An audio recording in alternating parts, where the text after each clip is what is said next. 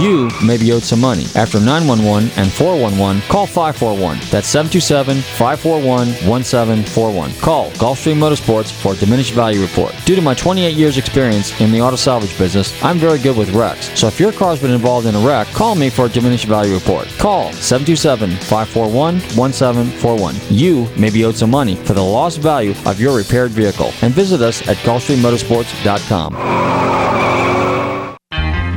Looking for car shows? Then look no further than FLACarshows.com. On your computer or on your mobile device, FLACarshows.com is a comprehensive list of automotive events, plus videos and news articles. Whether you're looking for car shows, cruise-ins, meetups, automotive festivals, cars and coffees, or anything else relating to an internal combustion engine, then this is a site for you. Check it out online or on your phone at FLACarshows.com. All right, folks, we did real good with that car. Now I want everything. Money, watches, rings, everything. Oh. Quick, move! You coming with me, Mom? We gonna have us a little party, huh?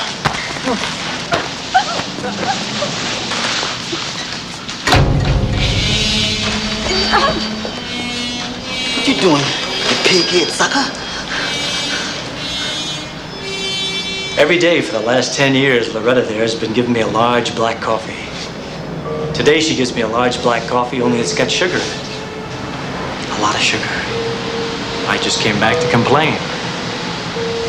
Now you boys put those guns down. Say what? Well, we're not just gonna let you walk out of here. Who's we, sucker? Smith and Wesson and me.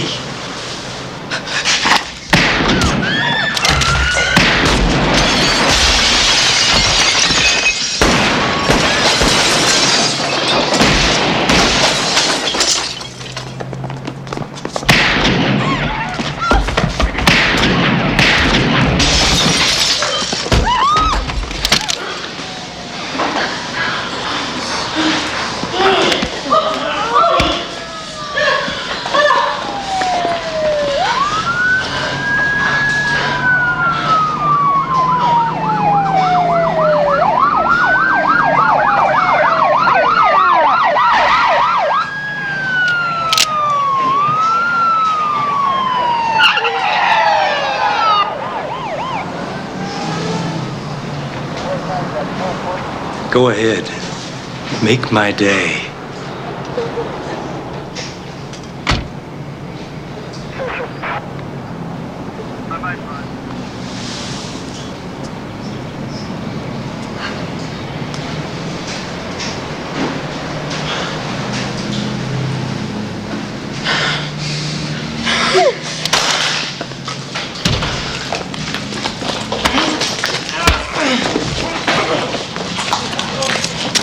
Call D'Ambrosio in the DA's office. Ask him if coffee is psychic.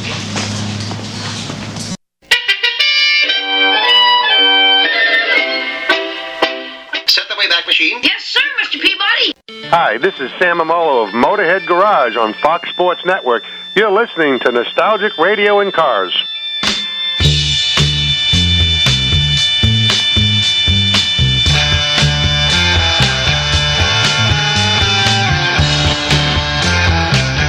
Okay, listeners, welcome. You're tuned in to Nostalgic Radio and Cars, and I'm your show host, Robert. Run your computers and Google TanTalk1340.com, and you can see us live here in the studios in downtown Clover. Don't forget to check out our website, GulfstreamMotorsports.com, where you can find out all about us and listen to 560 some odd shows.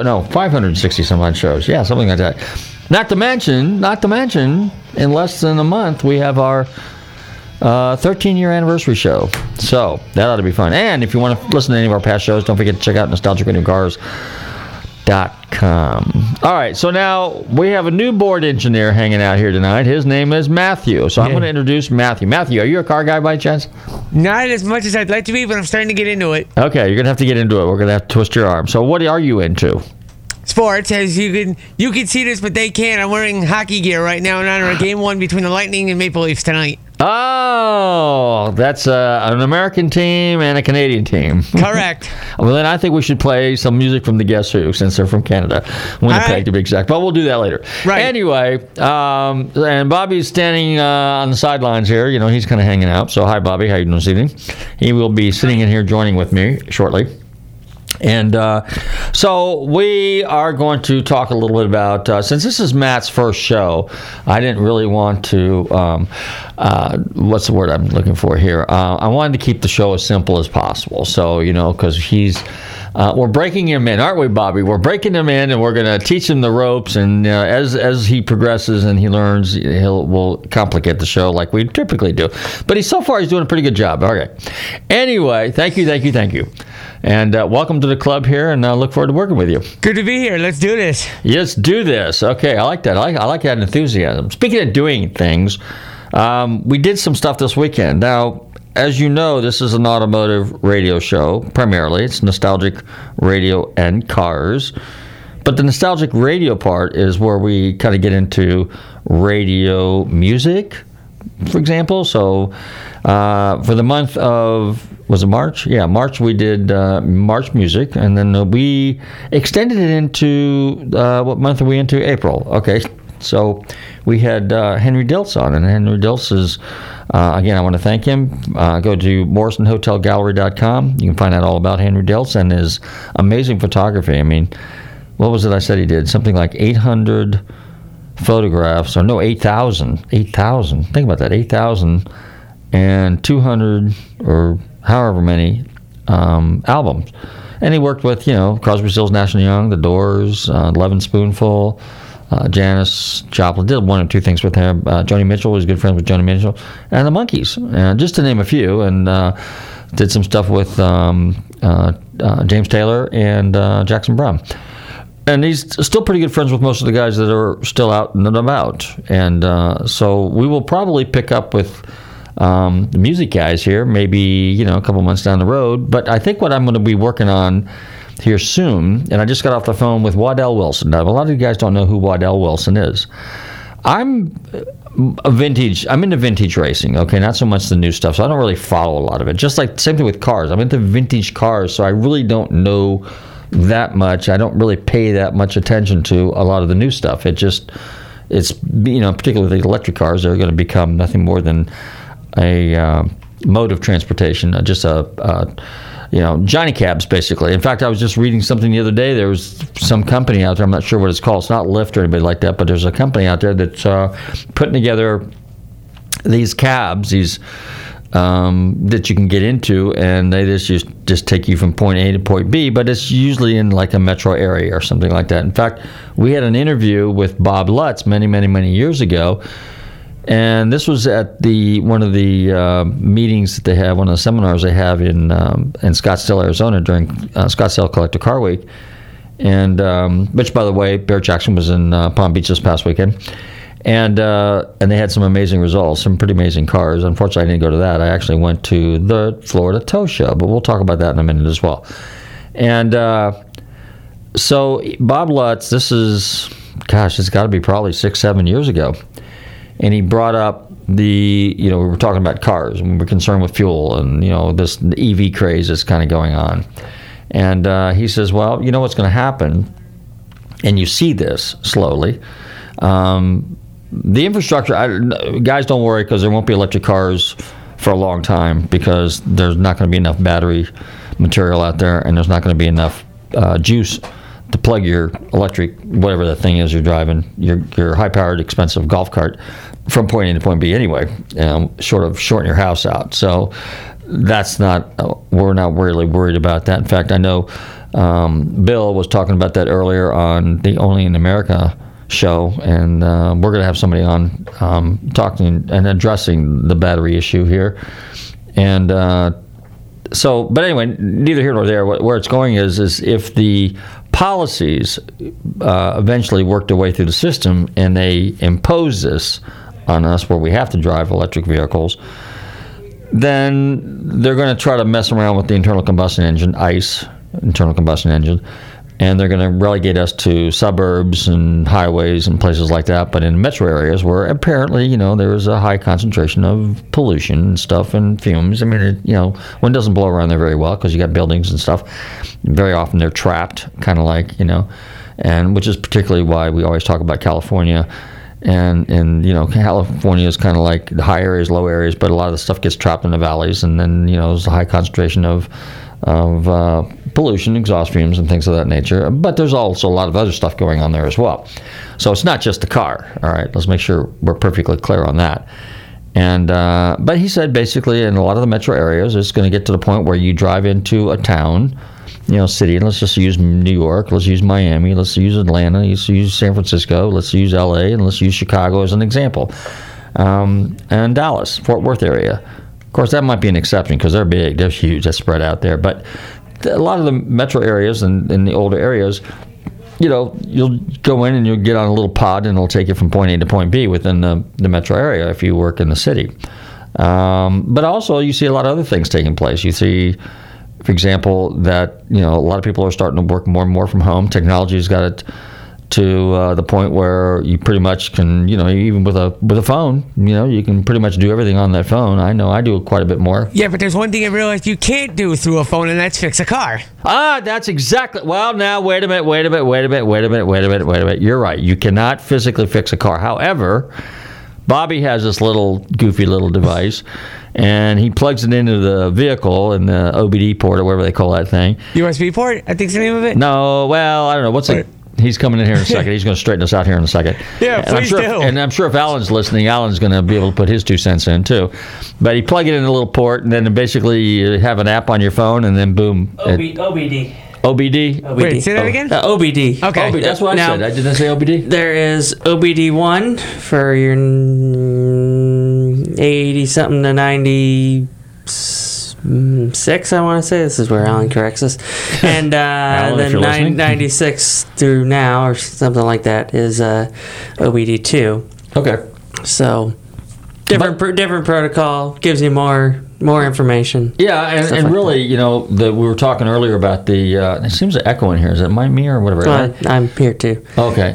So anyway, like when we're talking about the diagnostic software, I think it goes, through a series. But I think after 2017-18, the software becomes far more sophisticated. And you've got to have, and the software, by the way, I might point out, has to be updated constantly, and it's $8,000 to $10,000. So the average small shop out there can't afford the diagnostic equipment or the diagnostic software necessarily unless they do a lot of 2019, 20, 21, 22 cars. That's why a lot of this, and it's not necessarily proprietary.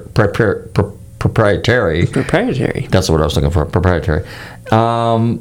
Because the Independent Automobile Repair Association people have jumped on this a little bit. So, but in a way, it kind of is because the pricing of it kind of keeps the guys relegated to the older cars and the older, and somebody's got to work on those cars too. And so, hence, this is one of the reasons why the older car market, and I'll say 2005 to 2015, for example, that market's actually kind of strong. But mind you, those cars are not exactly cheap to fix either, because the newer the car, the more electronics, you're talking more computers.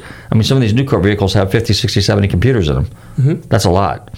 And so basically they're computers on wheels, and they're just getting, in my opinion, technology on one hand can be very good, but on the other hand, it's very evil. And evil from the standpoint that it's making things so complicated, and or people are just becoming too dependent on it. So we had this discussion earlier that you really need to make sure that you can do some of the basics in the event that all your technology is suddenly not available. Anyway, neither here nor there. How did I get off on this tangent? I got off on this tangent somehow. Okay, we were talking about electric cars. So that was Bill Lutz. And now here it is 6-7 years later, and we see more and more of this happening. So then our question to Bob Lutz was, the former vice president of General Motors, he says, well, what you're going to see is these places pop up that are going to have, these private race courses and private racing clubs. So basically, if you look at like a private golf course, where you go run around and knock a ball around and then you chase it for a while, then you catch the ball, and then you knock it away again, and then you hopefully get into some itty-bitty little holes about 4 inches in diameter with a little luck. The car guys are going to have their own private racing car clubs, and they're going to have their own private racing tracks, and they're going to have it staffed with a track crew and emergency vehicles and so on. And then you're going to be able to use the track at whenever you want within a reasonable daylight hours, let's just say. And then they might have special events, and M1 concourse in Michigan is one. You've got the Enclave, which are building over here now. You've got a few out west in California and Texas, and you've got one in Nevada, and you've got one in Colorado, and you got a second one opening up here in Florida, and it's called Circuit F1, and we'll probably have somebody on from there. We did have one of the gentlemen on from the Enclave, which is almost done.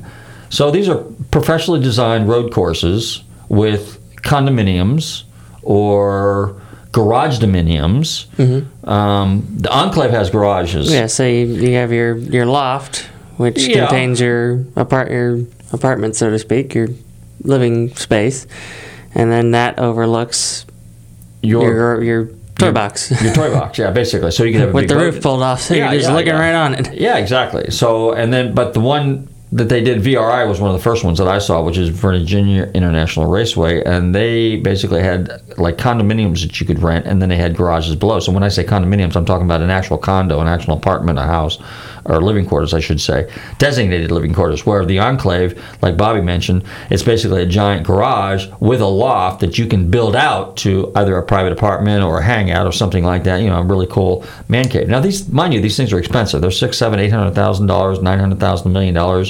And then there's the membership fee and all this. So they get pretty expensive. And so for the average guy like us, it's probably not feasible. But for the guy that has unlimited resources and finances and a briefcase full of money, it's a fine venue for them.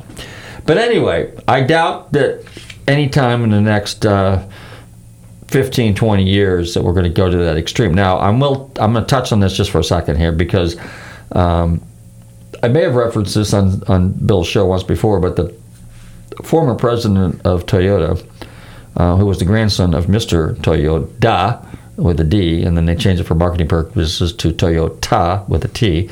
And he was not a big fan of electric cars. He thought we were premature. Now, keep in mind, Toyota is neck and neck with Volkswagen is the largest company in the world, Toyota. But we'll just say Toyota for argument's sake, and Volkswagen are the two largest automobile manufacturers. And Volkswagen is kind of sucking up to these guys. Toyota basically said, nah, we don't buy into this. But all of a sudden, like within a couple weeks of that article, the president at the time stepped down. He was replaced with another gentleman. And that gentleman went ahead and said something along the lines that, yes, we're going to be, full steam ahead with electric cars. And, we're all eco-freako and all that other good stuff.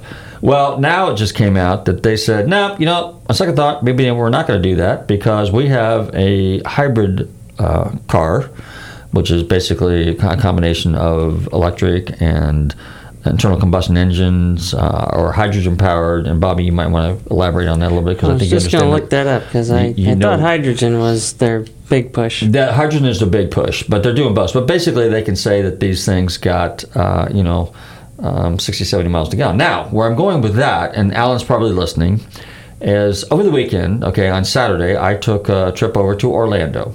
And when I went over to Orlando, I was over there hanging out with the guys from the Florida Tow Show, which is Florida Record Show. Now, as you guys most probably know, that have tuned into my show on a weekly basis for the last 13 years, almost. You know that I was in the wrecking yard business for 40 years. So I'm a wrecking yard guy. And we had tow trucks. Well, we didn't really have tow trucks. We had car carriers or rollbacks is what we used in our business. And so I always like to kind of keep up on the latest technology and so there's companies out there like ours is a Jerdan, then there was Well Built, and then there's Dual Tech, and then there's Century, and then a number of other ones. And Miller, I think, might still be around. And there is a certain degree of consolidation going on. And then these are car carriers, medium carrier cars, and then they have larger car carriers. You see them going down the road all the time transporting vehicles. And then you have the big heavies, and then you got the really, really, really big heavies, with the rotators and everything like that. Now, keep in mind, a new rollback, like pretty much what we have, back in the day, 2000, that truck was about a $55,000, $56,000 truck. Today, that very same truck's $100,000. So a little over 100 for a F550 with a diesel and an automatic. You're talking a little over $100,000. So, and a lot of guys, the wrecker guys, they run the diddly out of their trucks because they're there to do their thing, to haul and work and all that stuff. Ours is more of a, because we're a small business, ours doesn't get that kind of abuse. So naturally, my truck's a 1999, and it still looks every bit as good and does everything it's supposed to do like a brand new truck. And I don't have all the computers, nothing. As long as I got power windows, power seats, a radio, and air conditioning, automatic transmission, it runs and drives, and the bed goes down like it's supposed to, I'm good. And so the point being is you take care of your stuff, it'll last. But if you're in the business and you've got to really work it, then obviously, and for depreciation and business purposes, obviously we know why people always update their equipment. So it was really cool to see a lot of the new equipment that was out there, and the technology has worked its way into rollbacks and lighting and hydraulics and design. And but for the most part, it's still the basic truck, and it does still have the same basic functions as my 99 does, or my 85 did back in the day when I had it. But so it was a fun time. It's a huge event. It's a lot of fun for kids. Bobby's been going there since he was 5 or 6. Didn't go with me this time, but But back in the day, they used to have a really, really awesome display of accessories for tow trucks. Well, now, here we are, we're, 20 years later, and with the technology and stuff like that, only a handful of people actually show up. So you had basically one vendor that supplies, or two vendors that supply, let's say lighting or jacking equipment or recovery equipment or things of that nature. And pretty much they might just have a little representative there, and it says, here's go to our website and order off the website. So it's not as much fun as it used to be. I was a little disappointed from that aspect of it, but the truck turnout was really, really good. A lot of stuff, and of course they always have a little display where they show basically how some of the wreckers work, and usually they'll always bring a big heavy, that's picking up a smaller truck. And I remember years ago they had a cement mixer there or something like that. They rolled it over carefully, and then they rolled it back, and that was kind of cool, So, but just to give you an idea, so let's say a rollback is $100,000. Those rotators are $1 million for these. So next time you see a big heavy going down the road, they're $800,000, $900,000, $1 million. I think the part that probably people don't know about it is the insurance side of it. To insure these trucks, some of these guys are paying. I mean, I remember one of the guys from one of the local towing companies out of Tampa who had a huge fleet. He was paying $250,000 a year back in 1985, and they had something like 25 trucks. Well, today that company has something like 50 trucks. In fact, you'll even see them, they have a contract with NASCAR. You'll see their trucks running around on a NASCAR truck, recovering a lot of the cars that got crashed. But anyway, on that note, I think we're at 7:28. Why don't you go ahead and cue up a song? We'll take a commercial break, and then we'll be back in a few minutes, and I'll tell you about the other part of the story and what I did on Sunday. And then meanwhile, Bobby will be looking at the stuff on this electric car stuff. I do have an interesting thing for when we come back. Oh, you do? Okay. Yes. Well, anyway, you're tuned into Nostalgic Radio and Cars, and you're going to fade into a song right now. And I think... which one did you want to do the Monkees first, or do you want to do Guess Who? Let's do the Guess Who. Guess Who? We always do that every time we Guess Who. Since he's talking about the Maple Leaf dudes playing the... Yes, that's what I was going to say. Stripes, Stars and Bars guys. Right. I think it's a star... No, the American flag. That's not Stars and Bars. I would Stars and Stripes, baby. Stars and Stripes. That's it. Okay, so we got Stars and Stripes against the Maple Leafs, and here's a little Guess Who for you. You're tuned in to Nostalgic Radio and Cars. Don't touch that dial. We will be right back. I promise you. Part 9. I think we missed it. Anybody here see the love, see the hate, be in motion?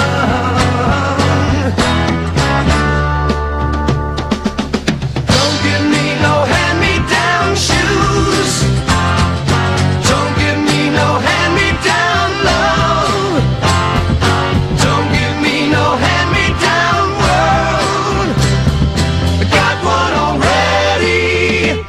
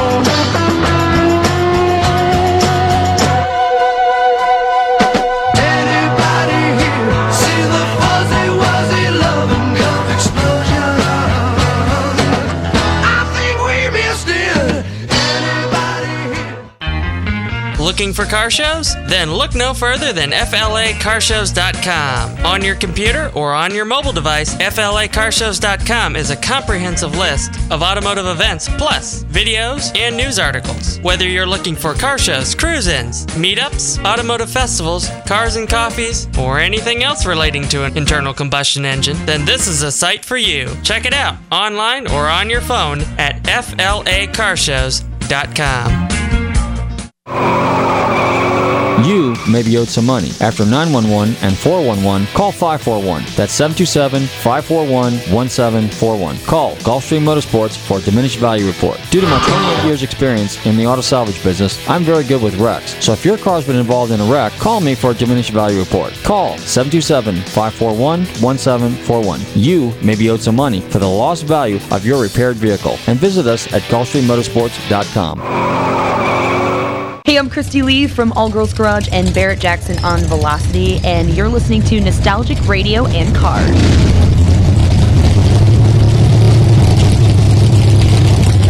Okay, we're back, and you're tuned into Nostalgic Radio and Cars. Very good there. Good job there, Matt. Thank you, sir. Like I said, it's going to take a little time to get my feet under me, but it's radio. It's radio, and it's spontaneous, and whatever happens, happens. And that's why we love it. That's why we love it. Took the words right out of my mouth. Yep. Okay, so, Bob, what'd you find out for us here? Well, it's called the Toyota Mirai, Okay. M-I-R-A-I, if I'm pronouncing that right. Starting at $49,000, which, you know, they're going to have different models, obviously.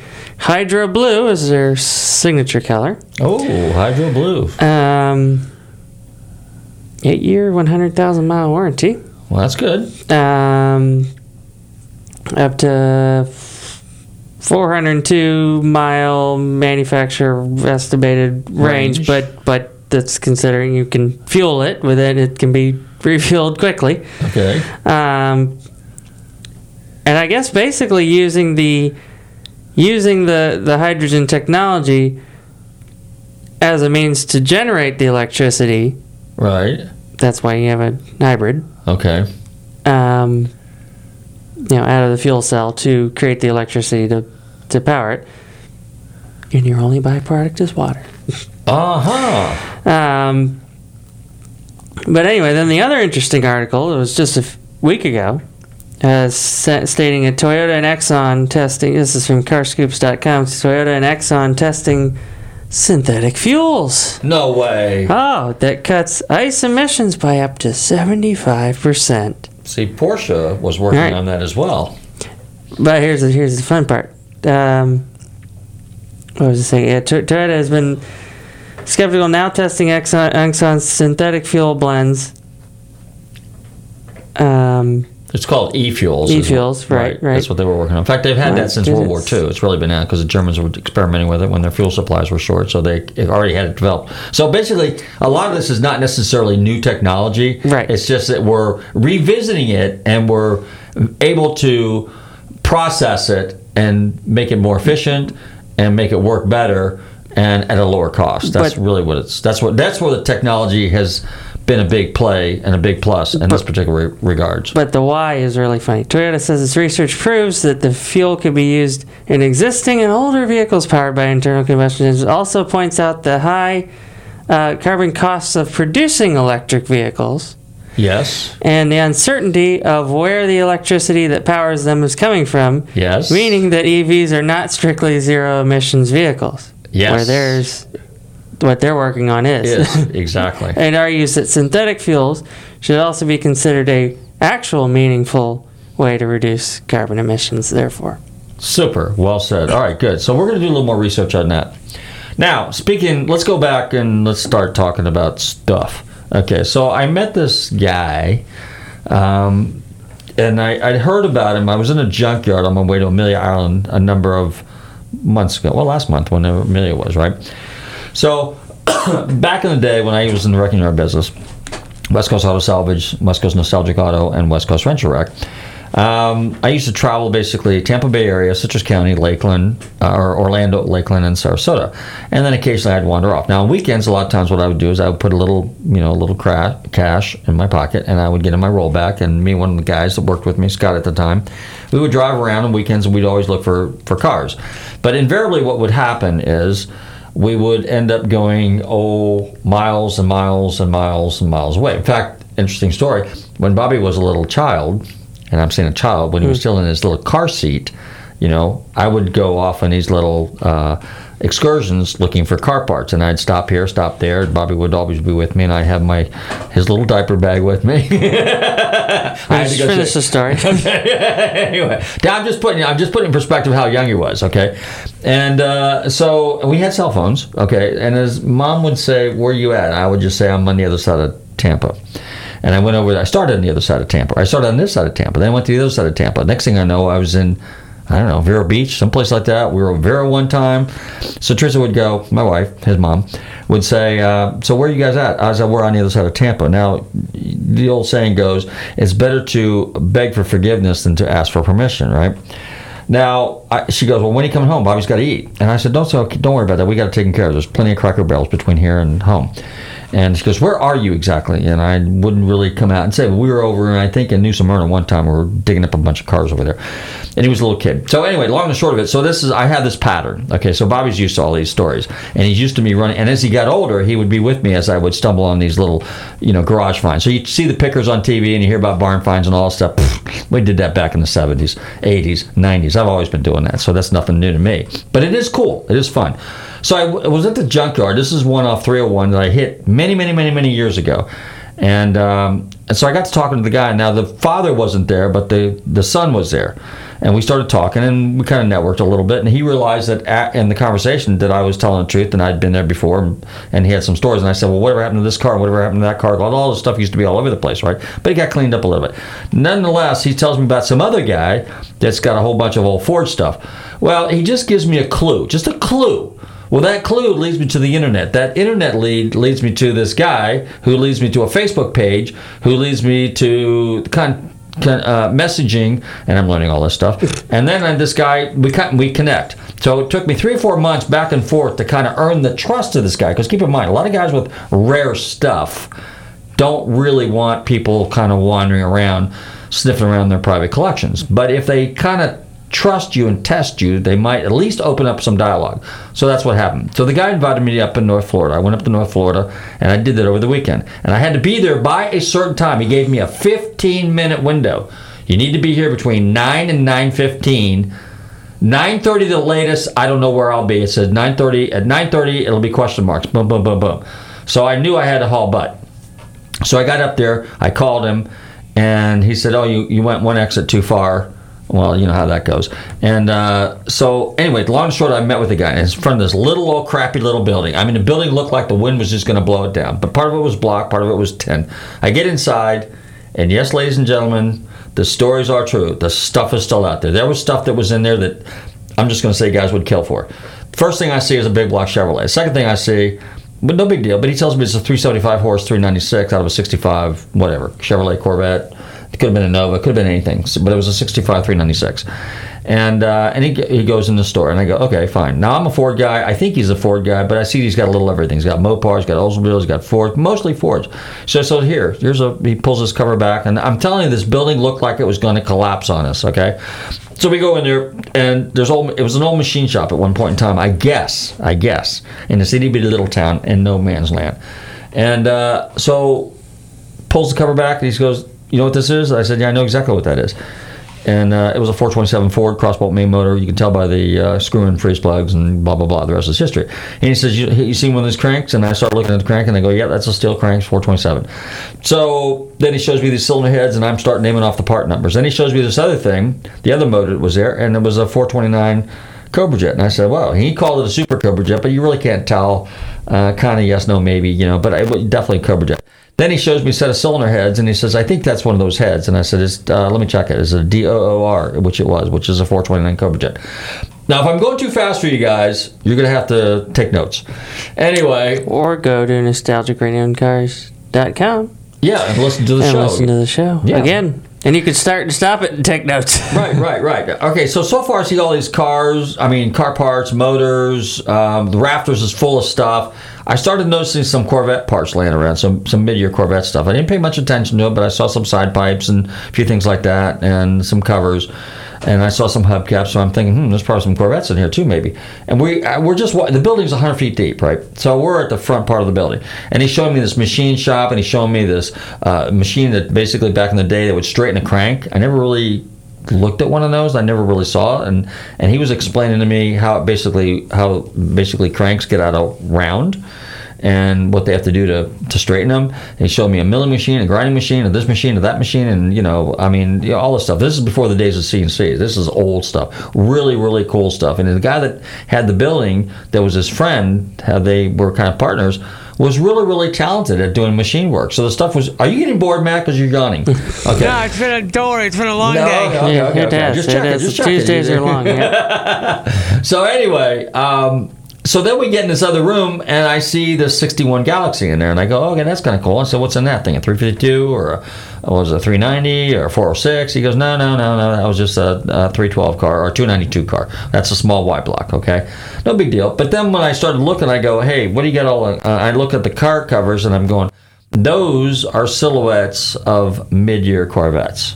So not only was there one Corvette in there, not only was there two Corvettes in there, not only was there three Corvettes in there, not only was there four Corvettes in there, but there was 5 Corvettes in there. And they'd been in there who knows how long. Now this does exist. These are true stories. So the first one that I looked at was a split window. The second one was a 64 coupe. The third one was a 63 Roadster. And then there was a 58, and I think maybe a 60 or something like that was sitting back there. No, I take it back. That was a little bit, both late 50s. Because only the back ends weren't facing me, so the taillights all look alike. So 57, 58, 59, 60. Anyway, so I thought, wow, this is really, really cool. Now, mind you, none of this stuff is for sale. None of it. And he says, don't even ask. It's all promised to somebody, somewhere, someplace. But he says, this was his quote, which I thought was pretty cool. The reason I have this car, and the reason I'm not going to sell it to you, is because I have it and you don't, and nobody else can have it. And I thought, wow, that's kind of cool. But I didn't make any effort. My job was to go in there and just look at this stuff. And then, because I was invited up there. At this point, we had some dialogue. He knew I was for real. So he invited me. He says, okay, so now we're going to go to the next place.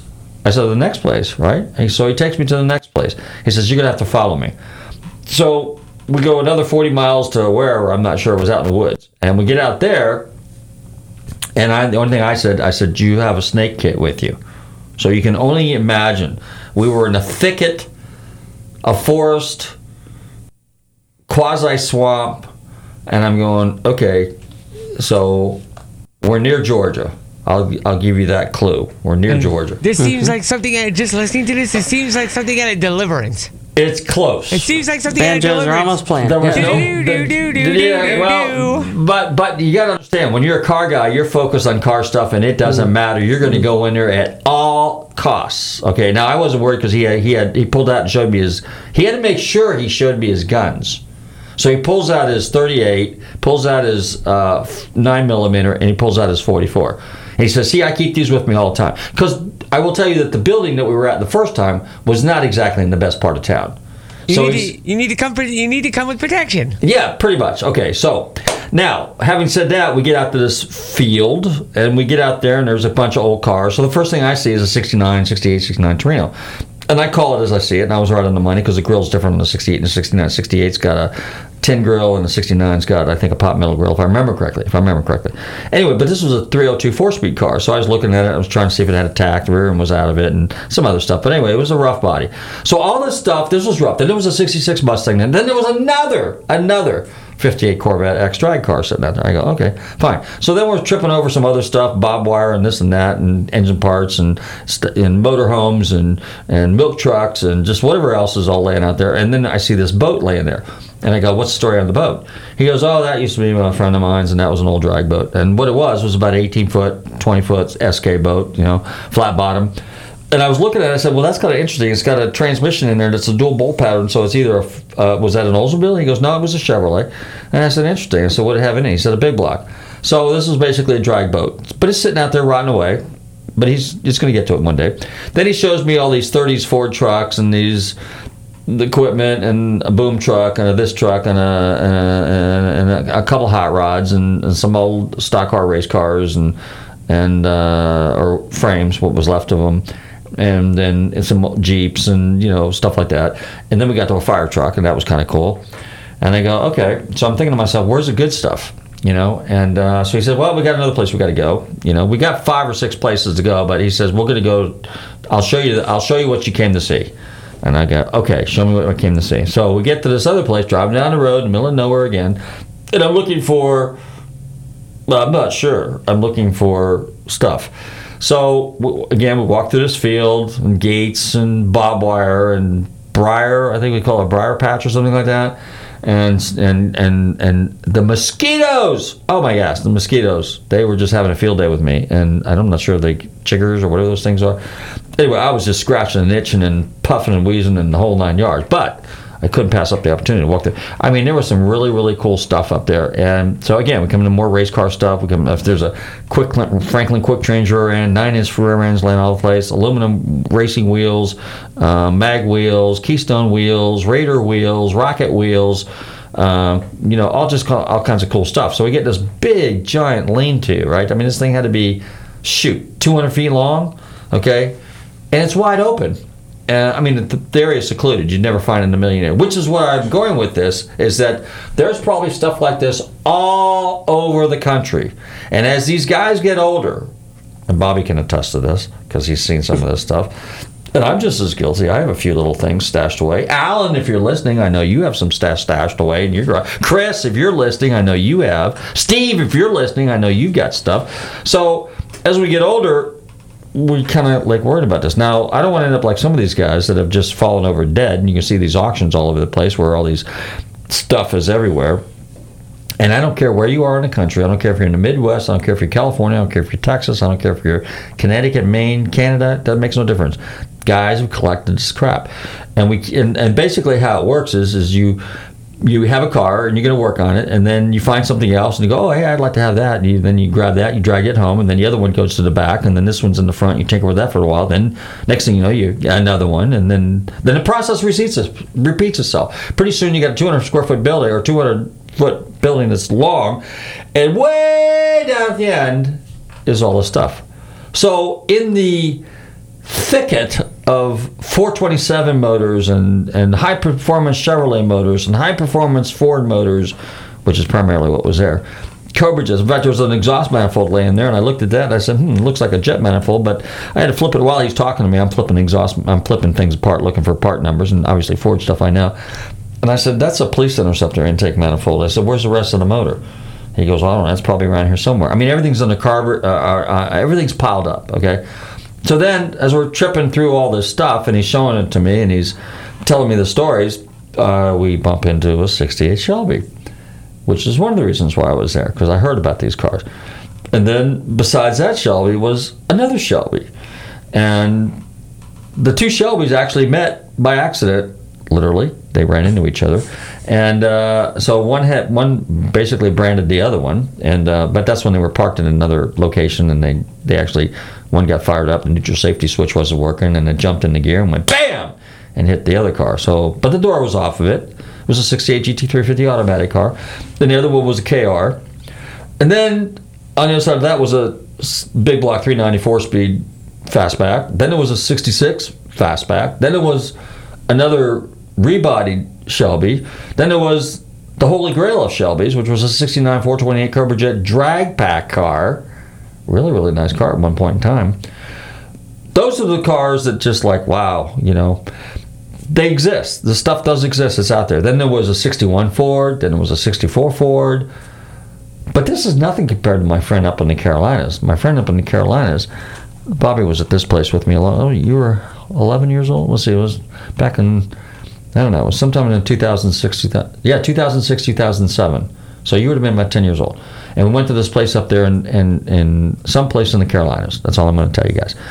And when I went to his shop, Bobby was with there, and my wife, his mommy, and this guy had 57 Galaxies, or 57 Fords. He had a thing for 57 Fords.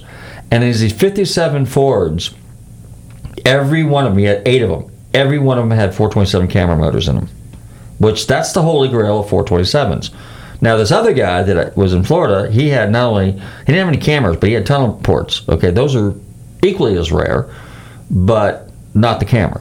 So not only did this guy up there in the Carolinas have cameras, but he also had Boss 429s. And so, as the story goes, when Banjo Matthews, who was a Ford guy, he built racing chassis for NASCAR guys, and Holman and Moody, when they decided to go out of business and people were making the changes into the newer models and the newer specs and stuff like that, they had auctions, and that stuff got sold. Well, a lot of these boys in the South went up there and bought a lot of this stuff. And fortunately, they did, and the stuff was saved. So now it's sitting in these warehouses.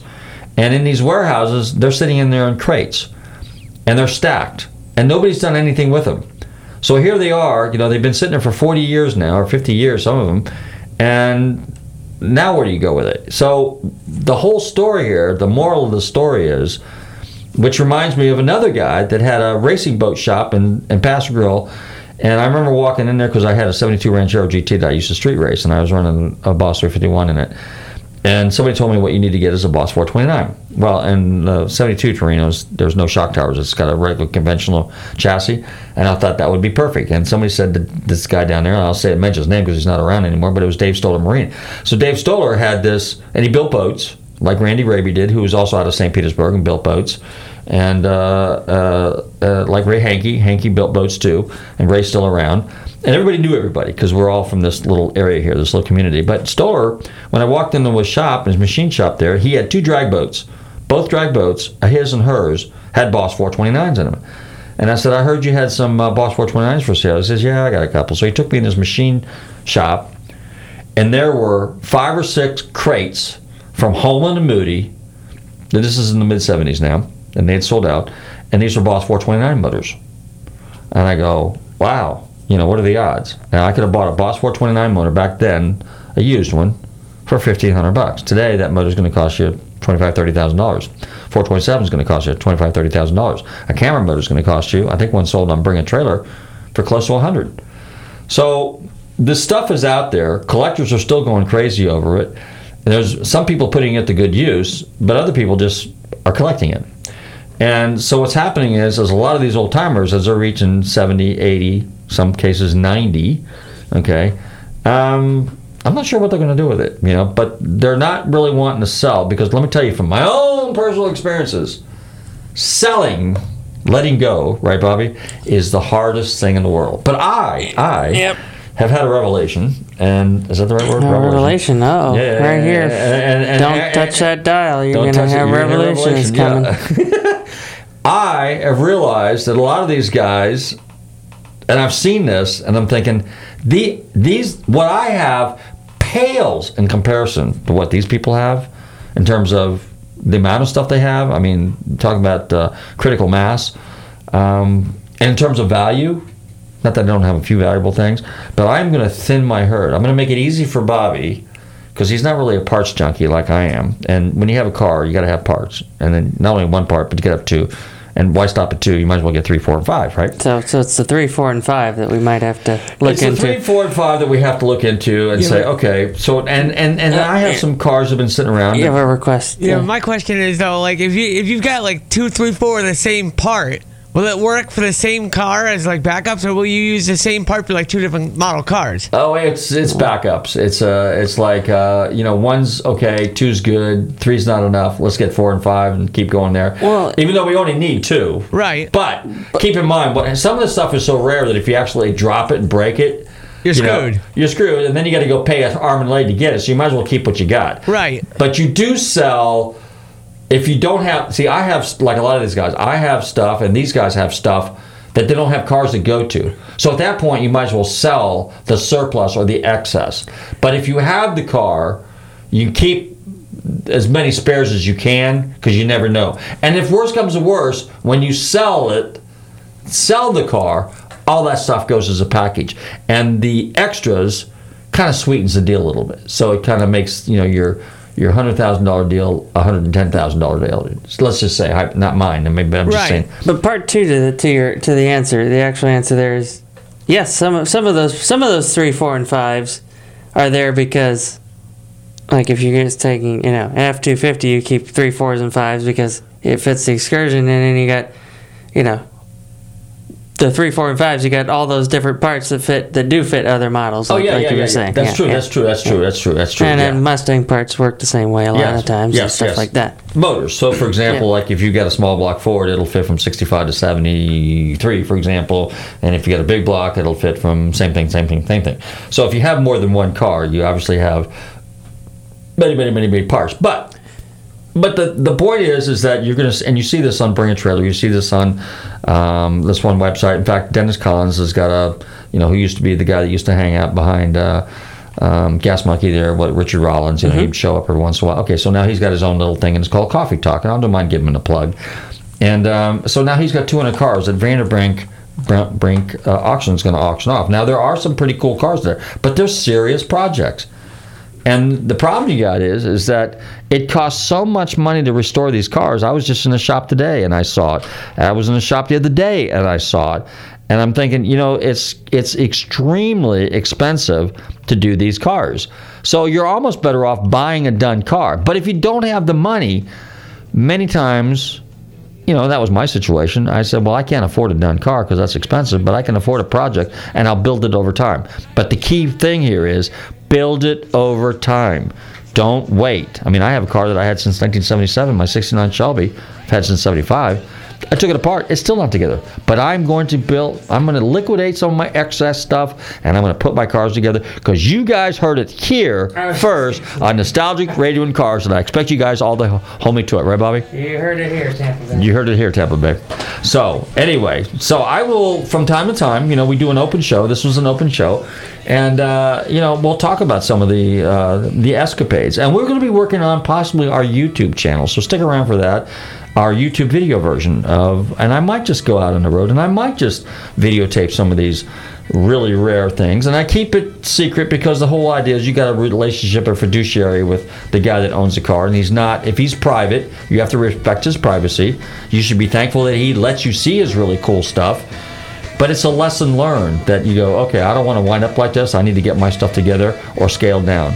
So anyway, that is my story, and I'm sticking to it. Do it. Bobby, do you have anything to add? That is it. All right, so Matt, you did a good job. We got the music in the background right now. I want to make sure that everybody knows that they need to go to some of the car shows, check out some of the stuff. We got the Walter Mitty coming up here, and which is the vintage races in Atlanta next month, or the end of the month, and then of course the Porsche swap meet up in Hershey or in Pennsylvania, which I may be going to that. And obviously, I want to see you guys get out in the streets and drive some of your cars. There's a lot of car shows going on there. Check out FLA car shows, find out where they're all at. And don't forget to tune in here every Tuesday night between 7 and 8 p.m. on the Tan Talk Radio Network. Follow us on our social media. Big shout out to my friends over there at Fast Lane Travel. Okay, and my Midtown shoe repair guy down there, who patches my heart and soul, or my heel and soul, heals my soul. That's it. Anyway, in the meantime, everybody, stay safe, drive carefully, and love your family.